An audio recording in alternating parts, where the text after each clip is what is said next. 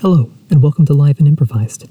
In this episode, I'm going to develop a theme that I mentioned in a previous episode about Mbira music, the idea that Shona Mbira music is participatory. So let me set that idea in its context. The idea comes from Thomas Torino, who's an ethnomusicologist, scholar, and performer, and I describe his idea as a grand unified field theory of music. What if there's a way you could understand all music, all performances on their own terms, regardless of your knowledge about the specific cultural or historical context of that music, regardless of your knowledge about the musical fabric of that performance? This is what Torino's fields do. He came up with the idea that you can organize all performances, all music, all recordings into four major areas: participatory music, presentational music, high-fidelity music, and studio audio music. So let me tell you short descriptions. So participatory music, the area that we're going to focus on in this episode, it's a way of describing a live performance. Presentational music is also a way of describing a live performance. You can contrast these with the two recorded fields, high fidelity and studio audio art. So with participatory music, your goal is meant to involve everyone. Everyone there is present, everyone there is engaged, everyone there is involved in the music making. This contrasts pretty sharply with the presentational music, which is the style of music we're most familiar with in the West. It's a type of live performance where the musicians are playing for others. The musicians are active, the others are passive. So this is one of those key distinctions. I think that Western music education will be vastly enriched by this concept. In the West, we have this distinction of musicians and non-musicians. Some can do, some can't. But in participatory cultures, they don't have that distinction. If you went to a Shona Mbira ceremony and they invited you to join and sing, and you said, "Oh, no, I can't do that, I'm not a musician," they probably wouldn't understand what you're talking about, because the distinctions there are between participants and potential participants. Everyone has the same capacity to engage in musical performance. This is one of those things that if you learn it from a very early age, it sort of gets in your bones. You take it for granted. You take this idea that you can be musical, as a statement of fact. Just like in the West, you take this idea that, oh, well, I can't be musical. I'm not in choir. I'm not in band. I'm not in orchestra. We won't get into the politics of that at all. So with participatory music, we'll take Shona music as an example. I'm going to contrast it with an example of presentational music just to help clarify the stylistic differences and the social differences between the two. We're going to ignore high fidelity recordings and studio audio art recordings for now, simply for the sake of time. So if I'm a participatory musician, my goal is to get the maximum involvement from everybody else, whether it's sonic involvement, whether it's bodily involvement. They don't have the really sharp distinction we have between music and dance. If you're there, you're participating. It doesn't matter if you're singing, dancing, clapping, any of that. The goal for a musician is to get everyone involved. That means if everyone isn't involved, you're not playing well. It doesn't matter how well you're performing as an individual. It matters how much you're contributing to this group atmosphere where everyone feels like they can participate, which again is a very rich and very wonderfully democratic idea. Contrast this with presentational music. If you go to an Indian music concert, you're going there to see someone who's playing at a higher level than you can play, and they're playing music that they prepared ahead of time for your interest. The same thing with jazz, the same thing with Western classical music, and the same thing with a lot of rock performances. You're going to see other people, and they prepared music ahead of time, and they're going to play it for you. You don't need to do anything. You're just there. You're sort of the passive recipient of this. It sounds kind of boring in contrast to participatory music, and you'd be right. So if I'm a participatory musician, I'm understanding music in a fundamentally different way than I am if I was a presentational musician. Participatory musicians are understanding music as a social activity, and it's something that's created among face-to-face participants, which helps distinguish it from the recordings. If I'm a presentational musician, I'm thinking about music as an activity that I'm doing and an object. It's like a sort of a thing. It's music gets reified in this concept. It becomes a thing that's created and presented by my group, the musicians, for another group, the non-musicians, also face-to-face. Again, you can see it's a fundamentally different and much less hierarchical structure with participatory performances. Participatory performances emphasize the doing. Everyone there is meant to be engaged. Whereas with presentational music, you can understand this as there's doing for the musicians, but there's not doing for the audience. Yes, you can argue that active listening is a way of involving in the performance, but not nearly in the same way as getting up on stage, dancing, singing, clapping, etc. This obviously has different social rules, which I've been hinting about this as participatory music being more democratic. With participatory music, there's very few musician-non-musician distinctions. Again, you have participants and people who are potentially participating. Whereas with presentational music, there are very clear musician and non-musician distinctions. Presentational music has things that emphasize these social roles. So the musician group, you typically paid to see them. They didn't pay to see you. The musicians are typically on a stage. They typically have microphones. They typically have lights. There can be other physical barriers like security or the sort of psychic barrier of us versus them. Contrast this with participatory music. There's nothing to distinguish participants. There are a variety of roles. Some are playing instruments, some are singing, some are dancing, but no one person is any more or less important during that participatory performance than anyone else. So when musicians are making that music, when participants are involved in this performance, they're focusing inward. They're focusing on other participants, and they're focused on the act of doing. It's a moment-by-moment sort of flow where everyone becomes one. It sounds sort of crazy or sort of like hippie, but they become sort of one conscious being, and their focus is on one another and the sounds that they're creating.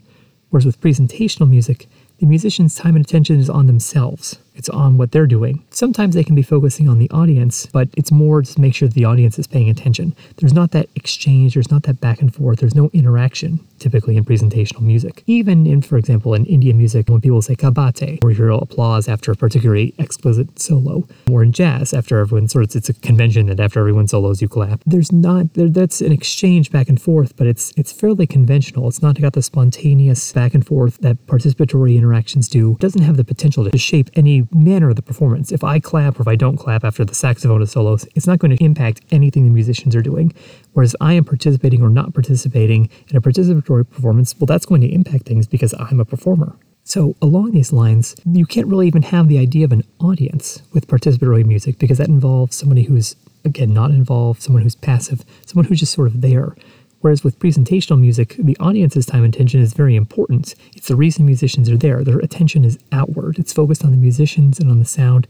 It's on the act of hearing what these musicians are creating moment by moment. So as you might imagine, musics with such fundamentally different social roles, goals, conceptions of music, conceptions of interactions with other people are going to sound different.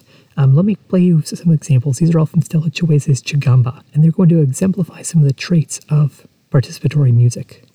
Participatory music typically has feathered beginnings and endings.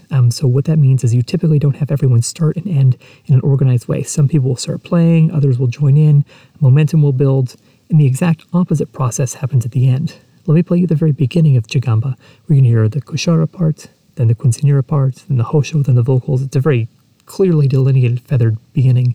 The ending is similar. The ending, it sort of just peters out, everyone sort of stops playing, it slows down, it dissolves like paper in water.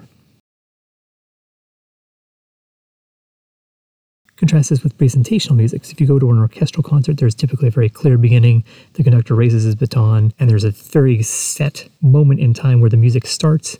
The conductor typically stops at the very end. There's a set moment in time where everything ends. It's organized, it's very clear. The same thing happens even in improvised presentational music. If you take Hindustani music, it's a very clear organization at the beginning.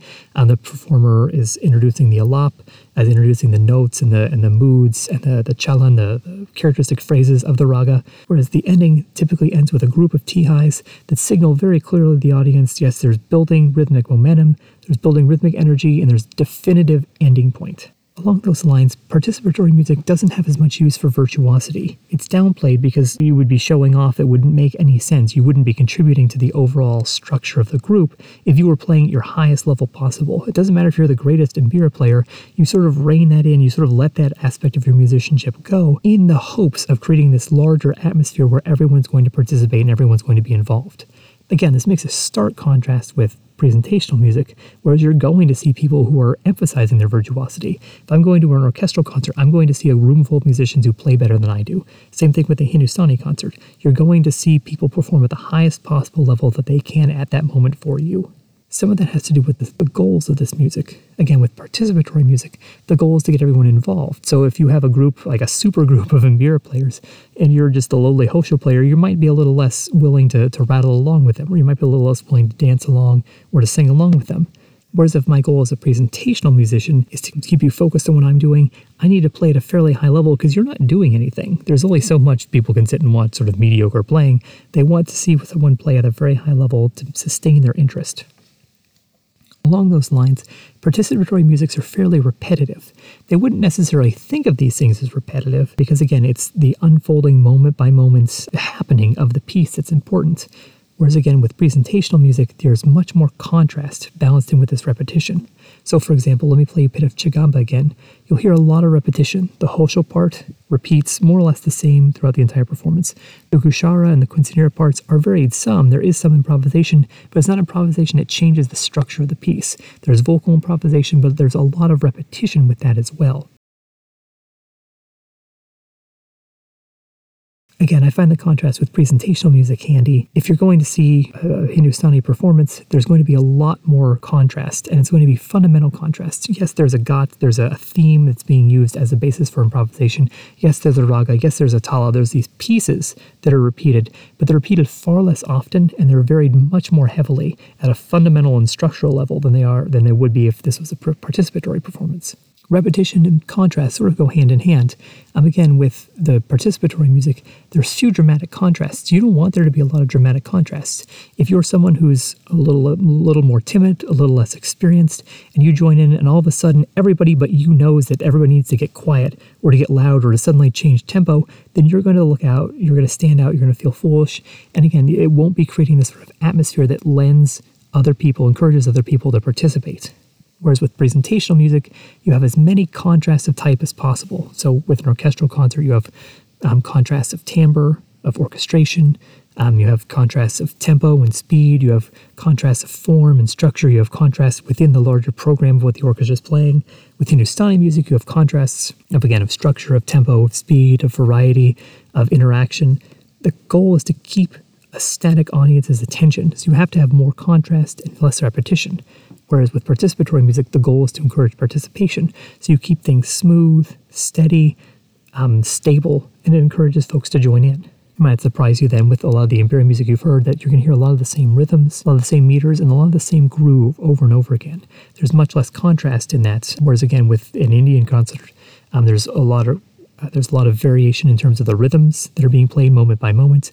There's contrast with the meter and the tal that are being played. There's contrast with the tempo from structure to structure in the performance, etc. The texture is probably the biggest difference for Western listeners or for listeners who aren't familiar with participatory music because the textures are very dense. Again, there's a cloaking effect. The goal is to get people involved, so they want people to join in, so the texture is going to be buzzy, indistinct, there's going to be a lot of rattling. Again, so that way you can sneak in, sneak out. It creates a space for participation. Whereas with presentational music, you have transparency, clarity, there's a variety of textures. All of that is leading to contrasts. All that is leading to things that are going to make a static audience focus specifically on what's being performed for them. Form is another major distinction. A lot of Imperial music can sound fairly repetitive.